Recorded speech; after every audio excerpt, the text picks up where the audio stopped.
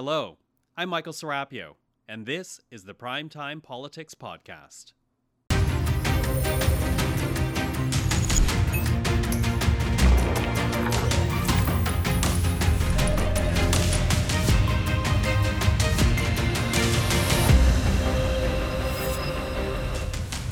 Tonight on Primetime Politics, the U.S. Secretary of State in Canada.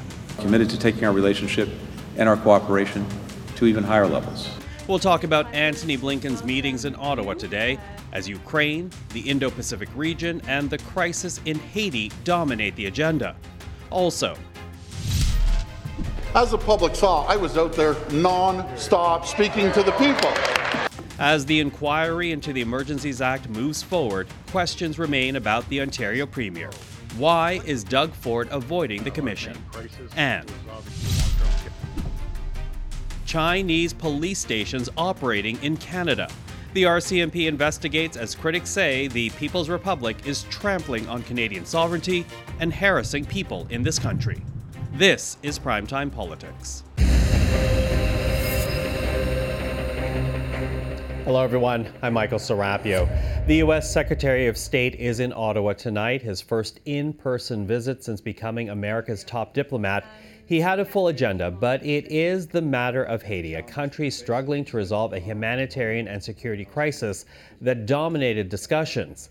The United States is looking to Canada to lead an international intervention, and today it was confirmed Canada is conducting an assessment of the situation on the ground in Haiti.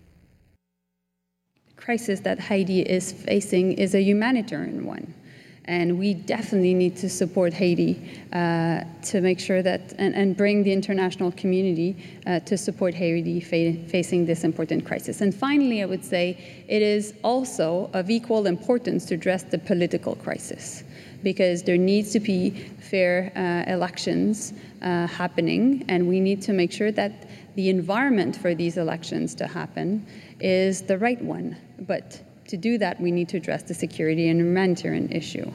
So that is why Canada sent an assessment mission. Our countries have been working very closely together to do a few things to try to cut this insecurity knot and deal with the gang problem. One is to support the Haitian National Police, including with equipment, with advice, and just recently, as you know, Canada provided armored vehicles to the Haitian National Police with our collaboration. At the same time, we are trying to break the nexus between these gangs and some of the political actors who are financing them and directing them. And that goes to the sanctions that were recently put forward at the United Nations, as well as sanctions we're doing on our own basis to try to get at those who are supporting and directing the gangs. With more on Antony Blinken's visit to Ottawa, we're now joined by Arif Virani, the Liberal Member of Parliament for Parkdale High Park in Toronto. He's also Parliamentary Secretary to the Minister for International Trade. And Heather McPherson, the NDP Member of Parliament for the riding of Edmonton Strathcona. She's also the NDP Critic for Foreign Affairs. Hello to both of you. Hello. Hello. Mr. Virani, I'll get you to start us off. Here we have Minister Joly confirming, and it was this morning, confirming that Canada is sending a fact-finding mission to Haiti. And as we followed the U.S. Secretary of State today, it really became clearer and clearer that the White House would like to see Canada play a leading role, if not the lead role in Haiti. Will that happen? Well, first of all, I'd say I think it was a very successful visit with Secretary Blinken thus far. He's also with Minister Joly tomorrow in Montreal. With respect to Haiti, we share a concern in terms of being regional partners, hemispheric partners. We've already showed a tremendous amount of leadership in Haiti, dating back literally decades. That stems from the fact we have strong ties with the country, strong linguistic ties with the large Haitian diaspora in the province of Quebec. We've been there for earthquake relief in the past. We're there to support with the assistance and delivery of military vehicles that they'd purchased, and we're now actively sending a fact-finding mission.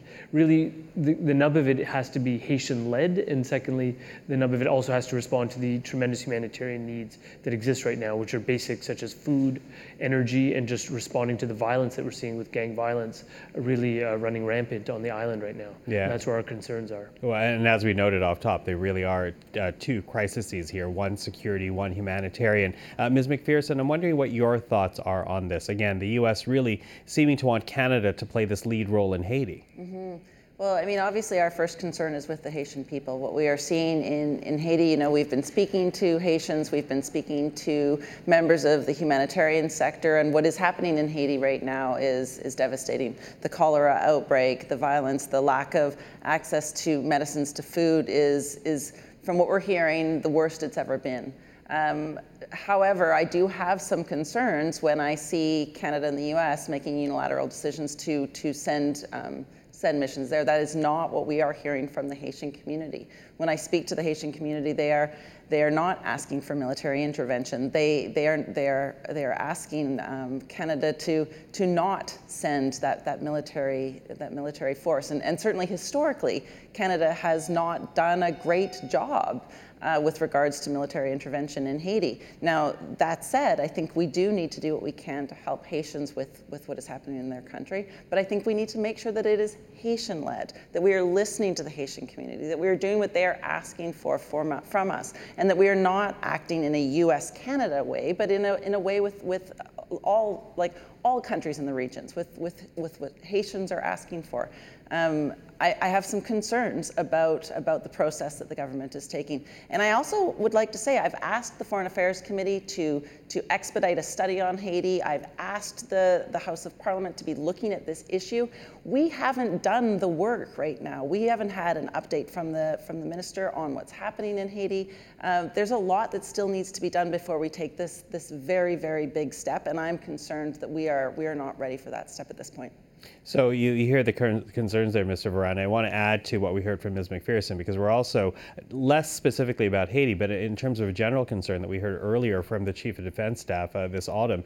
He has already halted all non-essential activities. DND, as you know, facing a recruitment crisis right now. In General Wayne Eyre, he is worried about Canada being unable to meet its military commitments. Does this country have the resources to take on such a critical mission like Haiti, given what we heard from Ms. McPherson and concerns from the Haitians she has spoken with? Should that mission be undertaken right now? Well, I think it's important not to put the cart before the horse. So what's been announced today is sending officials to Haiti to do an assessment of the conditions on the ground, humanitarian needs, security needs. There's been no decision that's been taken with respect to a military intervention. So in that regard, that's presumptive, I would say, to say the least. What's very important is that I said it in my first intervention, I'll say it again, is that we firmly believe, and there's no daylight between Heather's position and the position of our government, that this needs to be Haitian-led. That is exactly what I indicated in the first go-around. What I've indicated is that, however, because of our strong ties with Haiti, we've always been there for the Haitians in terms of their needs, whether that's earthquake relief, whether that is support with the vehicles that they'd recently procured. We've recently initiated discussions at the UN for a donor program with committing $10 million. It's almost $2 billion of aid we've provided to the Haitians in about the last 10 to 15 years, which is significant leadership on our part.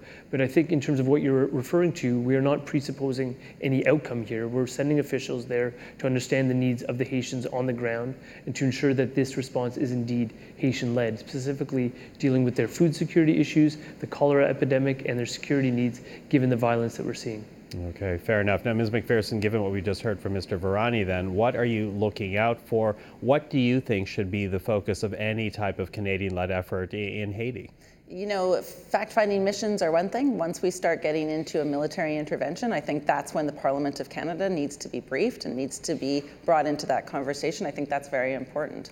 Absolutely, we should be providing whatever humanitarian aid we can do.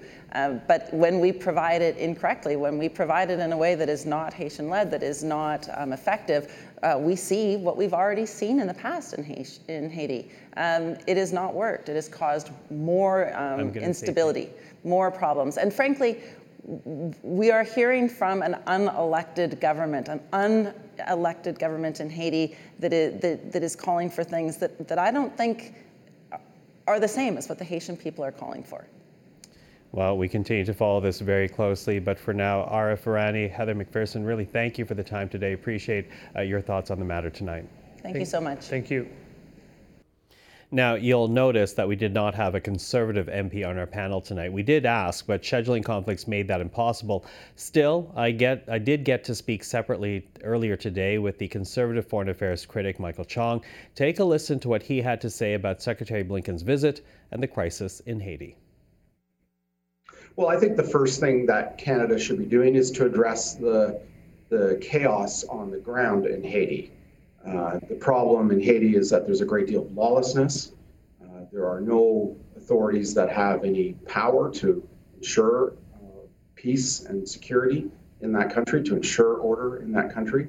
And so one of the things that Canada should be doing and hasn't been doing is to provide both police and military assistance to the authorities in Haiti in order to restore order in the streets. The problem is that the government has underinvested in our military, they've underinvested in our policing, and as a result, Canada is stretched at this point to provide any help. We're not holding up our obligations to the military alliance, to our NATO partners. We're not upholding our need to ensure that our police authorities are properly funded. And so I think part of the reason why the U.S. Secretary of State is coming to Canada is to make the case that the Canadian government is not upholding its international obligations to peace and security and needs to do a better job. And I expect that's the message that he will be delivering.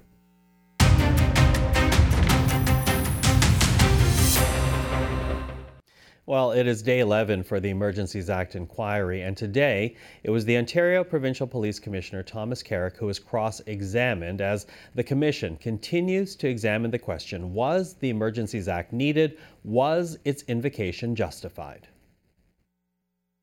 Sufficiently trained public order officers were amassed from throughout Canada and deployed in an integrated, strategic, and measured manner? Correct, yes. That resulted in the collapse of the occupation? Correct. It required unprecedented national collaboration to prevent injury, preserve life, and protect critical infrastructure. Yes. The Emergencies Act was an extremely valuable tool. Yes. The situation was identified as a threat to national security. So we've talked about that, yes. Now, while the OPP commissioner took the stand, the Ontario Premier Doug Ford continues to fight a summons to testify. Just one topic we will be discussing next, also on the agenda, the Bank of Canada rate decision. Joining us now is our weekly strategy panel. Richard Mahoney is a Liberal commentator. Tim Powers is a Conservative commentator. Kim Wright is a commentator with the NDP. Hello to the three of you. Hello. Hello, hello. So a lot to talk about, beginning with the Ontario Premier. Richard, the Prime Minister, he was asked whether he thinks Doug Ford should testify before the Commission. Now, the Prime Minister did not give his opinion on that. Instead, he pointed to the good working relationship he has with the Ontario Premier. But how complete can the inquiry's work really be without Doug Ford actually testifying?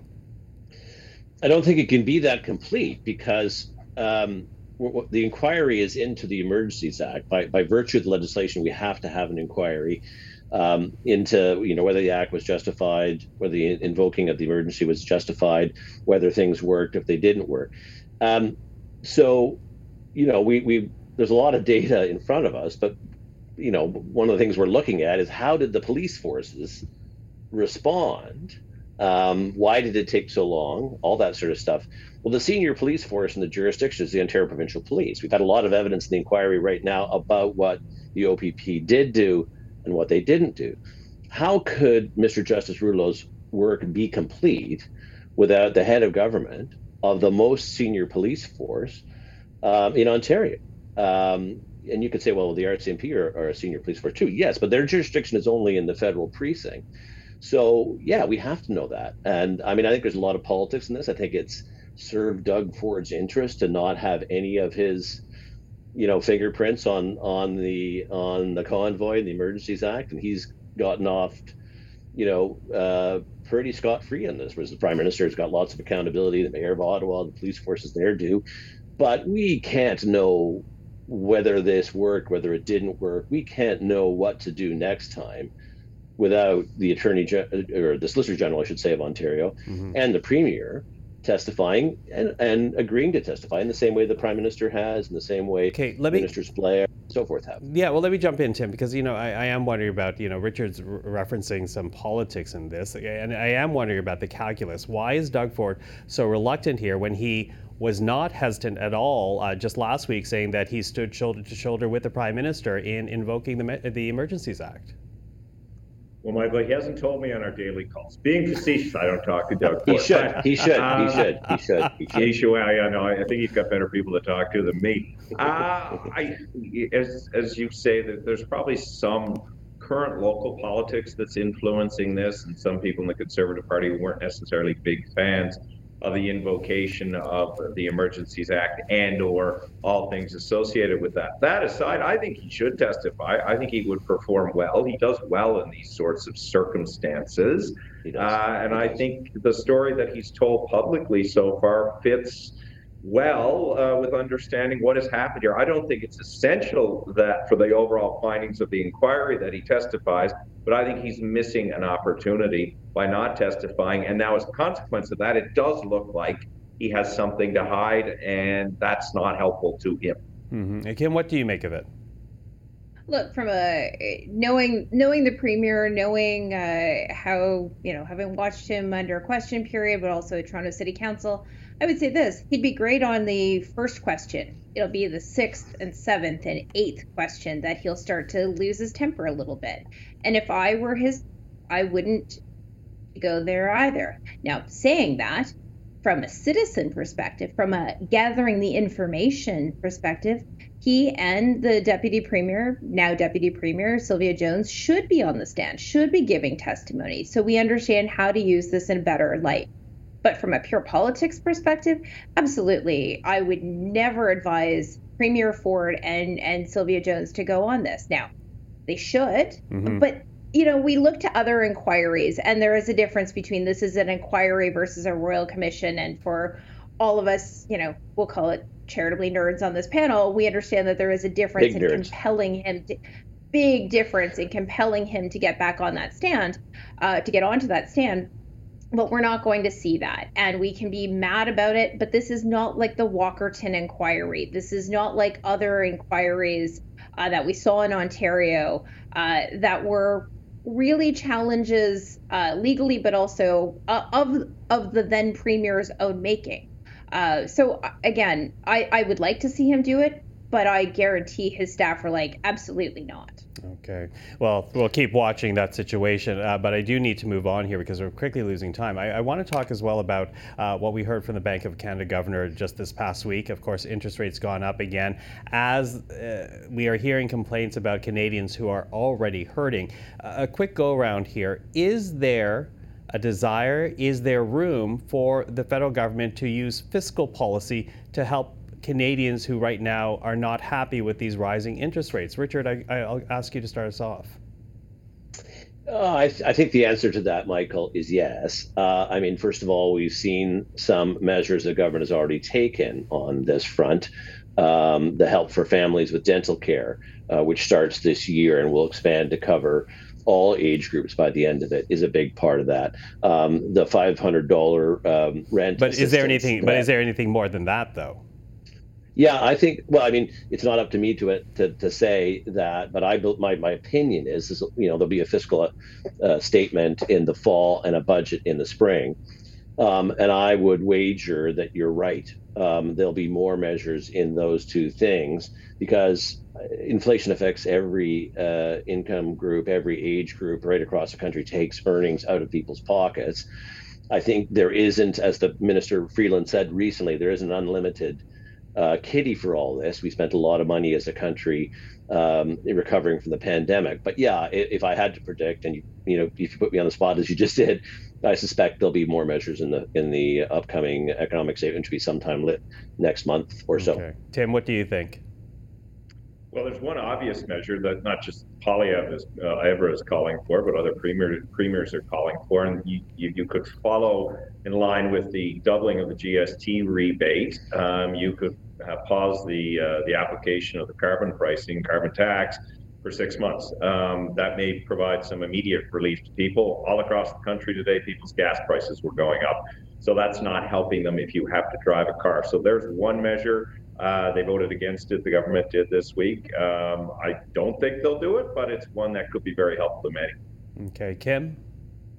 So there's a couple of things I see. One of the things I would say, look back to what the Harper government did in 08-09 in terms of infrastructure build-outs. There's lots of roads that need to be repaired. There are lots of schools and public housing that needs to be built. Doing this in a meaningful way and not making the same mistake the Harper government made, which was making the municipalities shell out the money first and then getting kind of hosed on the interest rates on the back end. But there are lessons to be learned about how do you weather an economic storm. And really, it is looking to your partners and delivery agents to have a better sense of this. It can't just all be tax policy. People want to see their communities moving and growing again. And frankly, the housing stock needs to get built in every town and city in this country. So let's get on with it. Okay, well, thank you for that. As Tim says, the economic update not that far down the road, so we will speak again. But for now, Richard, Tim, and Kim, thank you for that. Thanks, Michael. The RCMP is now investigating the actions of 3 so-called police stations in the Greater Toronto Area linked to officials in the People's Republic of China. It is feared these stations are used to intimidate or harm people in this country. A human rights group in Spain is raising the alarm about the presence of these stations not only in Canada, but around the world in predominantly Chinese communities. Well, to talk about this, we are now reaching out to Michael Chong. He is the Foreign Affairs critic for the Conservative Party, also the Member of Parliament for the riding of Wellington-Halton Hills in Ontario. Mr. Chong, thanks for being here. Great to be here. Now, you have already commented on the existence of these overseas so-called police stations from China, 3 apparently in the Greater Toronto Area, as outlined in that human rights report.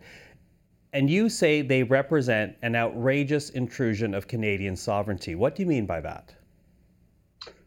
Well, the only police authorities that should be operating in Canada are ones that have been authorized by Canadian governments. And this is an example of police authorities operating here from a foreign state without any authorization from a Canadian government. And that is what is so outrageous about this. Nobody should be directing our citizens here without the lawful authorities. And these 3 illegal stations and the people operating out of them represent a real violation, a real intrusion into Canadian sovereignty. Mm-hmm. Now, the Embassy for the People's Republic of China, they've made comments about these stations to the CBC, and they say that these outposts are staffed by volunteers, not Chinese officials, not Chinese police officers. They also say that they've been set up to help Chinese citizens here in Canada to do things like renew their driver's licenses back in the People's Republic. What do you make of that explanation? Well, 2 things. First, it doesn't matter whether these individuals are unpaid or paid, whether they're volunteers or they're employees. The fact is that they are presenting themselves as authorities in this country, and that's completely wrong. They are not lawful authorities in this country operating with the authorization of any Canadian government. And so that is the first problem here. The second thing I'd say is that if the authorities in China, if the authorities in Beijing wish to help their citizens here in Canada renew driver's licenses or deal with other administrative matters related to their citizenship or residency back in the People's Republic of China, they should do it properly. And that means that they provide these services out of their embassy or consulates here in Canada through accredited diplomats. That is the proper way to do it. Those individuals working out of the embassy and the missions here in Canada are authorized by the government of Canada to do that work here. Instead of setting up these clandestine stations and projecting those authorities without the consent and authorization of the government of Canada. And that is the problem here. And that's why the government of Canada needs to take immediate action to shut down these illegal stations and anyone operating out of them. Mm-hmm. It's interesting you use the word illegal because the RCMP now says they're investigating, but if these are illegal stations, one wonders what the investigation is. Is it potential acts through these offices that concern you, or acts that you already know have happened? Well, I think it's clear that for many years now, proxies and agents acting on behalf of Beijing have been intimidating Canadians here on Canadian soil. We've had many firsthand accounts and reports of pro-Hong Kong democracy activists here in Canada, those advocating for minority rights in China, such as Uyghurs, Tibetans, having been intimidated and coerced by proxies and agents here in Canada acting on behalf of Beijing. The news of these 3 new illegal police stations and the individuals operating out of them is part of a broader pattern here that is very worrisome. It's another tool that Beijing can use to try to coerce people into doing what Beijing wants, and even coerce them into going back to China to be prosecuted for something as simple as speaking up in favor of democracy. And we've had many reports of that, and that's why these stations ought to be shut down. So ought to be shut down, and you are making a call to the government. Just exactly what do you want the Trudeau government to do, and what kind of timeline are you looking at? Well, we know that there's currently an RCMP criminal investigation taking place about whether or not any criminal code laws have been violated by the establishment of these 3 stations. But there are 3 other things the government can do in addition to that ongoing criminal investigation. The first is they should haul the Chinese ambassador to Canada on the carpet and express their outrage that Beijing has allowed this to happen in Canada, and demand that these be shut down immediately because they're not acting under any lawful Canadian authority. The second thing the government should do is they should instruct the Foreign Affairs Department to review the credentials, the accreditation of all the several hundred diplomats accredited to the Chinese embassy and to the missions, consulates here in Canada, to ensure that no one at the embassy consulates is engaged and involved with these 3 illegal police stations. And if it is found out that any accredited diplomat here is involved with the establishment or operation of these 3 illegal police stations, they should have their credentials revoked. And finally, the Immigration Department should review the visa status of any individuals that might be working out of these offices. And if there are people from Beijing, people from Fujian province, where these stations purportedly have been organized from, operating out of these stations, they should have their visas revoked. The government hasn't provided work visas for any individuals working out of these stations, and so anybody who came on to Canada under false pretense that they were visiting or for other purposes should have those immigration papers revoked, and they should be deported from Canada. So those are the things that the government should be undertaking. But so far, we've not heard anything from the government and only heard something from the RCMP. Michael Chong, thank you for the time today. Thank you. And that is our program for tonight. For everyone here at CPAC, thank you for joining us. I'm Michael Serapio. We'll see you again tomorrow.